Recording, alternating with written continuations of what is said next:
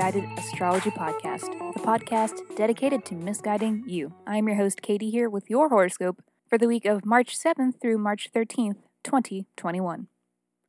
Welcome back, fellow Sky Spies. I am so glad to know that you survived last week. For those of you who are new to the Misguided Podcast, welcome. This is yet another edition of a weekly horoscope series that comes out every Sunday/Monday.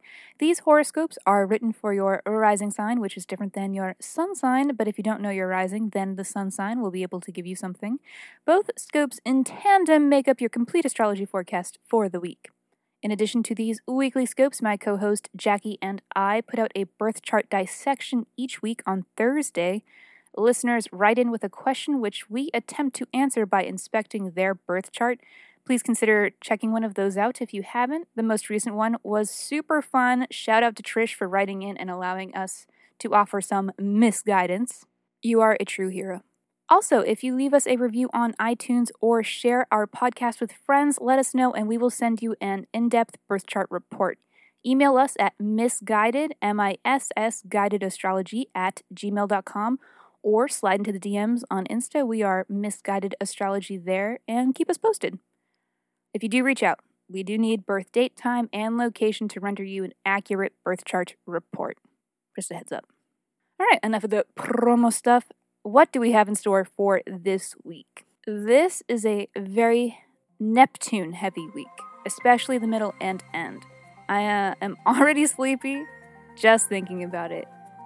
Actually, I'm going to bed. Good night and good morning. I'm kidding, and I love to use a good record scratch for no reason. But back to what I was saying. It's a very low-key kind of vibe. Neptune in astrology represents magic, spirituality, dreams and daydreams, imagination, fantasy, but also illusion to the point of deception. I've also heard it explained as the planet of universal love, which I enjoy in that there is something about Neptune's influence that is stripping away barriers between people. We all feel each other more during times of prominent Neptune aspects. This can be beautiful in that it is kind of bringing us all to the same playing field and helping us really see each other and relate. But this can be tricky to deal with when you find yourself in company that isn't suited for you. We are all more sensitive and spongy when Neptune is aspecting, so you have to be discerning with the company you keep this week. It'll be too easy to be negatively influenced by others, so be mindful of your personal space and the stories which you entertain from others. This will be a superb week to go with the flow and let your imagination run away, and also to offload some of the brain trash that you've been carrying around which is no longer serving you before the new moon in Pisces this weekend. Time to do a little spring cleaning. Sorry. Time to let your mind do a little off-roading, let it meander, and be creative. Neptune is here to offer you fresh inspiration. Are you ready to know what this means for you? Let's talk about it. This is your weekly horoscope. Aquarius, please come in and take a seat, and let us go over the astrology for the week ahead. Early week is when Pallas enters Pisces, and as I've been letting everyone know, this is when you should be expecting to receive intuitive messages. For you, these messages will be involving your mental health, the ways in which you support yourself, the ways in which you sabotage yourself. This could also be having to do with institutions, so maybe school or hospitals, things of that nature.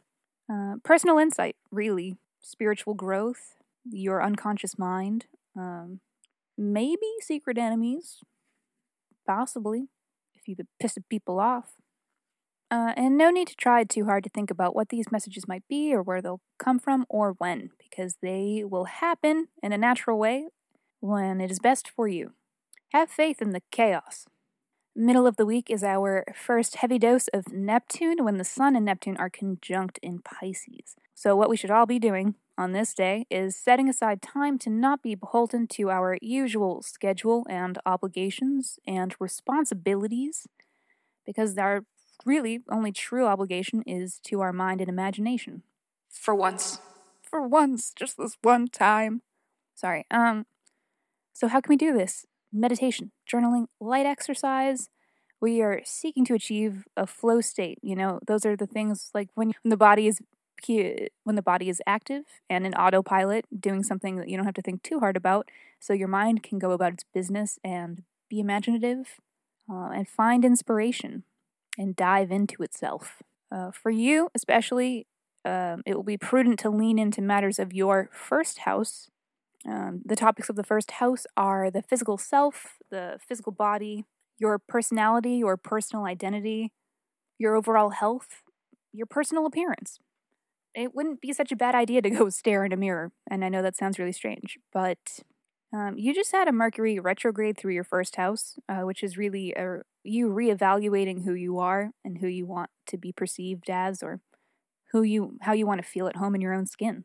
It wouldn't be such a bad idea to be getting in touch with whatever new framework you've been building over this time, and to investigate what you can let go of. The middle of the week is also going to be that moment where we can all find the baggage and the bullshit we don't need anymore, to put it down and create space for the new opportunity that is coming with the new moon this weekend to come in and have a place to live. You can't partake or benefit from new opportunities if you don't have the bandwidth for them. So take the time to set your mind to such and things. Do that. All right, end of the week.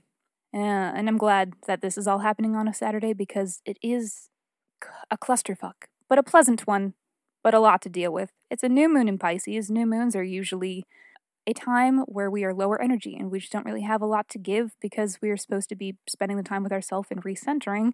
On top of that, it's a new moon in Pisces, which is like so dreamy and detached. And then on top of that, Venus-Neptune conjunction, which, while romantic and pleasant and fun, is also on another level altogether, nowhere near the planet Earth.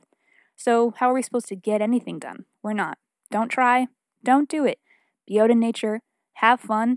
Fall in love with the life around you, with the people and the places and the smells and, well, I don't know, Aquarius. I mean, you're pretty good at letting your thoughts get carried away about what is it all. You love observing and watching the world around you and the people. So this is quintessential time for that. Go sit in a park and people watch if you want. Just make sure you wear sunglasses so no one can tell for sure that you're staring at them. But you already knew that. There are methods to this madness. Alrighty, Aquarius, that is all for this week. Thank you for tuning in to the Misguided Astrology Podcast. I will be seeing you next Sunday.